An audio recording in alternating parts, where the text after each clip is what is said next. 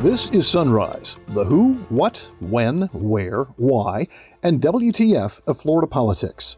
I'm Rick Flagg reporting from Tallahassee, where the state reports a dramatic decline in the number of new COVID cases and fatalities. But don't get too excited. Monday's numbers are always low because the reports slow down over the weekend. It takes a little while to catch up. The governor is asking state lawmakers to hold a special session after the November election to pass a bill cracking down on social justice protesters. But Democrats in the legislature say he should use that time to fix a broken unemployment system that hasn't worked since it was created almost a decade ago. We knew that it was inadequate then, and it is dismal now. And rather than focusing on fixing this very broken unemployment system, the governor wants to change the subject and to talk about a law that would criminalize peaceful protests. Speaking of unemployment, opponents of Amendment 2 on the ballot are using all sorts of hyperbole to describe the amendment that raises Florida's minimum wage. Among other things, they call it a job killer. Ballot Amendment 2 will be a lethal blow to an industry that is already on life support. This is a modern-day Trojan horse. Amendment 2 is a wolf in sheep's clothing. It's a trap door that too many workers and too many businesses will fall through. But Representative Anna Escamani says it was the legislature that inspired Amendment 2. She says Republican leaders bend over backwards for business lobbyists while ignoring low-wage workers who are at the core of the labor force, especially in hospitality. These special interest groups, they've never budged on this issue whatsoever. The reason why this amendment even has to happen is because they've never allowed for there to be increases through the legislature. So Floridians have circumvented the process, and I have no doubt it's going to pass.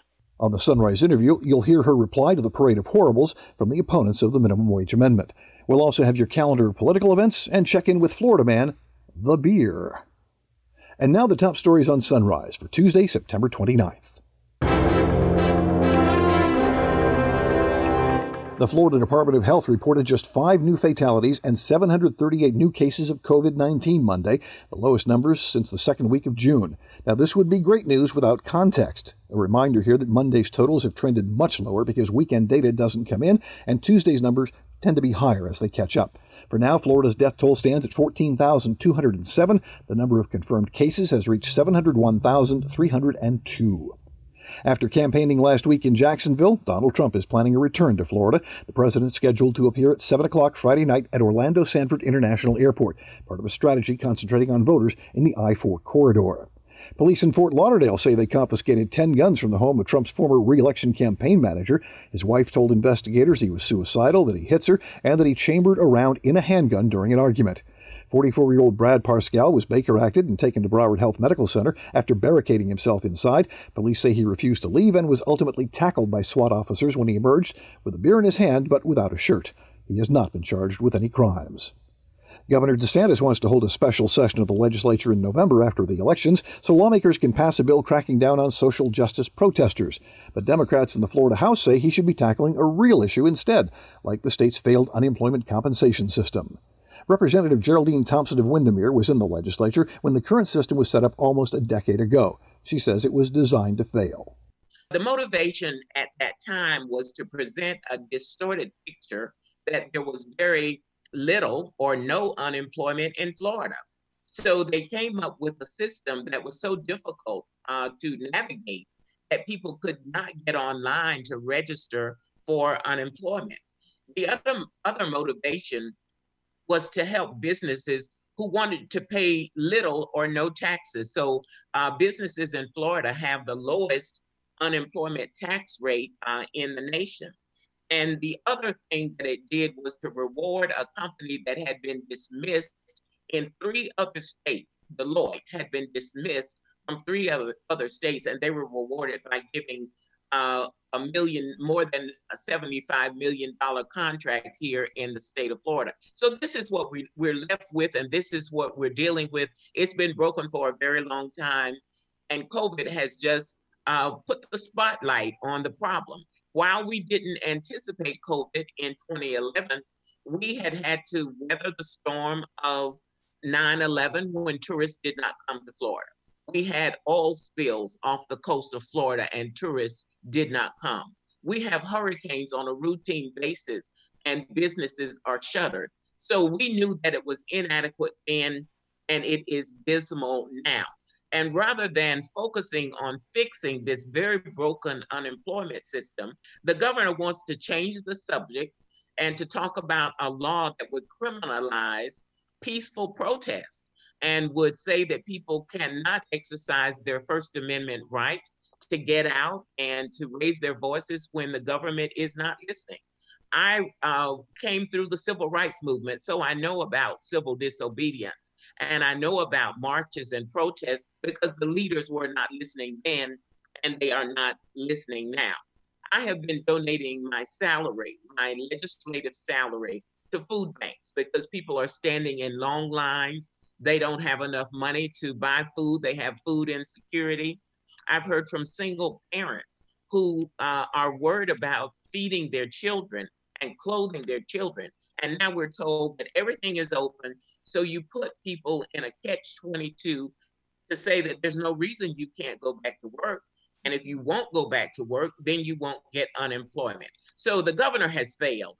His leadership is wanting, and he is following the Trump playbook. And we need real leadership here in the state of Florida. And rather than trying to change the subject, let's talk about how to fix it. Florida's unemployment system gives workers the lowest benefits in the country, and as a result, Florida businesses pay the lowest unemployment insurance rates in the nation. Representative Anna Escamani of Orlando says that is business as usual in the Florida legislature. And we have to remember that Florida has sold itself to the highest bidder for decades. And many of these corporations that had done the layoffs, they benefit from things like the high crime tax rate. They benefit from separate reporting. They benefit from so many other loopholes here in the state of Florida. And it's about time we call them out for it. We're seeing more of this conversation in layman's terms because we realize that we're in the situation we are today because we allowed it to happen. And it's time that we invest in our families, invest in our small businesses. And if that means closing separate reporting, have combined reporting, if that means ensuring that corporations are actually paying their fair share in taxation, I have no doubt there'll be pushback. But I think the power of everyday people to hold elected officials accountable this November and into that first session post 2020 is going to be really important and really powerful. But none of us are naive to this. I mean, at this point, each one of us have spent at least 2 years in legislature, so we know how corporations have such a chokehold on the process. And I do think it's going to require pushing back against that and really grounding ourselves in the importance of just reflecting basic national averages. And I think that's really key. We're not asking for much, right? National average, 26 weeks of unemployment. National average, at least $450 weekly benefit amount. These are not radical concepts. These are pretty basic asks for human dignity. And I think it's going to be really important that we make that clear. And hopefully the voters will demonstrate solidarity to these issues this November, which will then reflect what we're able to accomplish in the next session. And Representative Jennifer Webb says the governor certainly is not helping with his reopening of the state. She says his contradictory statements and reopening orders have left workers and business owners in a state of confusion about employment. The governor having an executive order that says one thing, enforcement that does another, and then his talking point saying a third totally unrelated thing really made them feel very jerked around and made it very hard for them to plan for how they were going to be responsible and facing this crisis head on. Even this last week when the governor reopened, went through phase 3 and reopened the state, I heard from small businesses all across my district saying, we weren't told, we weren't ready for the influx of people. We were met with anger and hostility by customers because we were asking them to put on their masks because they didn't understand that the governor's order, even though he said you can't be fined, doesn't mean that you don't have to wear them. And in Pinellas County, you still have to wear masks when you go inside. But when he was offered the opportunity to provide clarity and direction and competent leadership, he's been sowing division and contradicting himself and really making it much, much harder for our community to come together and to find its own pathway out of this crisis. But don't expect the governor to hop on board this reform campaign. Big business likes the unemployment system just the way it is. Underfunded, confusing, almost impossible to navigate. The more complicated it is, the less they have to pay. Opponents of the minimum wage amendment on the November ballot claim it will hurt the low-wage workers it's supposed to be helping. Next up on Sunrise in Depth, you'll hear from the head of the Restaurant and Lodging Association, the chairman of the Florida Republican Party, and the incoming Speaker of the Florida House. That's followed by the Sunrise interview, where Representative Escamani says they are the reason Amendment 2 is on the ballot. But first, a word from the sponsor. You're listening to the Sunrise Podcast from Florida Politics, and we are much obliged. PredictIt is like the stock market for all things politics. Instead of trading stock in companies, you're investing money into your opinions on everything from election results to how many times President Trump will tweet this week. It's easy and only costs a few bucks to get started. Our podcast listeners can get a special introductory offer by visiting predictit.org/promo/FLAPOL. Try it today. Welcome back to Sunrise. Amendment 2 would increase Florida's minimum wage gradually over a 5-year period. It would rise to $10 an hour next year and then go up $1 every year until 2026, when the minimum wage would reach $15 an hour. To Carol Dover at the Florida Restaurant and Lodging Association, it's an existential threat to her industry. The price tag with the $15 minimum wage, hourly wage, is simply too expensive. COVID-19 has already destroyed about 336,000 direct hotel support jobs. It's also led to hundreds of thousands of job losses and billions of dollars in sales. If ballot amendment 2 passes, economists estimate an upwards of 181,000 jobs will be lost if we move to $15 an hour. Ballot amendment 2 will be a lethal blow to an industry that is already on life support. The hospitality industry generates billions of dollars for the state treasury and is one of the largest drivers of the economy. So Dover has plenty of friends in the legislature, including Representative Chris Sprowls of Palm Harbor, who takes over as House Speaker in November. This amendment purports to be a floor for Florida for wages, but it's not a floor. It's a trap door. It's a trap door that too many workers and too many businesses will fall through. You can't lift people up in our state or in our country if you leave them behind. This amendment leaves Floridians, it leaves our workers behind. We want people that we meet every day to make as much as possible, to provide for themselves and their families. But the reality is this amendment is not compassionate. It's inhumane because it's going to cost those individuals their jobs. It's going to cost them the money that they were making. You know, this is a modern day Trojan horse.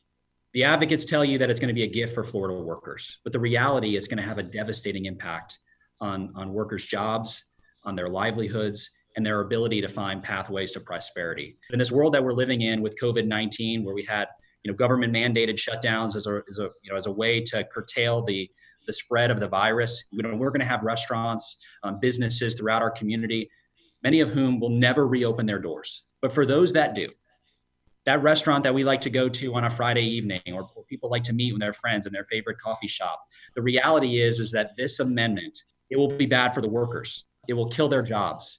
It will hurt the amount of hours they can get. It will reduce their ultimate wages when it's all said and done, and it will close our businesses. State Senator and Florida GOP Chairman Joe Gruters of Sarasota is also lending his voice to this campaign against Amendment 2. So far, we've heard it described as lethal, inhumane, a Trojan horse, a trapdoor. Let's see if the senator can add to the parade of horribles. Ballot Amendment 2 is a wolf in sheep's clothing. And how do I know? Is because I am a CPA. I'm a practicing tax CPA. And I tell people all the time, I'm on the front lines of local businesses, not only employers, but employees. And I'm an employer myself. And and I know that ballot Amendment 2 will destroy hundreds of small businesses across Florida and kill the jobs they provide for Florida families. Ballot 2 amendment puts more than 2 million workers right here in Florida at risk. They could lose hours, they could lose benefits, they could lose their jobs entirely. What's worse than Florida's future with a ballot Amendment 2 is that this scam has been pulled and failed in other parts of our nation. This has already been passed and implemented in liberal cities across the United States, Seattle, San Francisco, Chicago, Washington, D.C., and we've seen it kill jobs, close businesses, and expand the income gap. Their streets are covered in poverty, riots, crime, and unrest. Why would we bring their failed policies to the Sunshine State? When Dover, Sprowls, and Gruters were done, we called Representative Anna Escamani of Orlando. She's a vocal supporter of Amendment 2 and says it's the best way to circumvent a legislature that is in the pocket of special interests. like the hospitality industry. Well, the first thing I'll say is that these spokespeople are incredibly biased, and they're not neutral players in this. I mean, of course, Carol Dover in particular, her members are those that are speaking in opposition to this.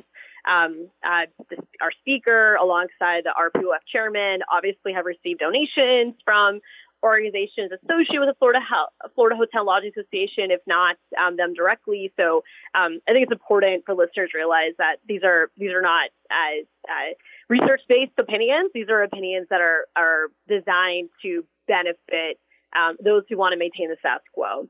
And to that point, the status quo is just not good enough. $8.56 is not livable. That is our minimum wage, which means that you're making about $1,400 per month for a full-time employee. So you cannot even afford a one-bedroom apartment, which is about $1,027 here in the state of Florida. We also know, too, that this is a gradual increase. So these type of bombastic claims around, destroying industries are just not, they're not accurate, especially when we know that what this amendment would do is that it would be a gradual increase, $10 per hour in 2021, and it would increase by $1 per hour each year until it's phased in 2026. And, honestly, I've talked to some folks who have said, it wouldn't naturally be at that point anyways. I'm not sure if that's true, but if it was or is, then more the better to make sure that it actually will happen, because these special interest groups, they've never budged on this issue whatsoever. The reason why this amendment even has to happen is because they've never allowed for there to be increases through the legislature. So Floridians have circumvented the process, and I have no doubt it's going to pass this November. You definitely think the 60%'s out there? I do. I mean, when you read this amendment, it is so personal for people. I mean, my mom worked minimum wage jobs.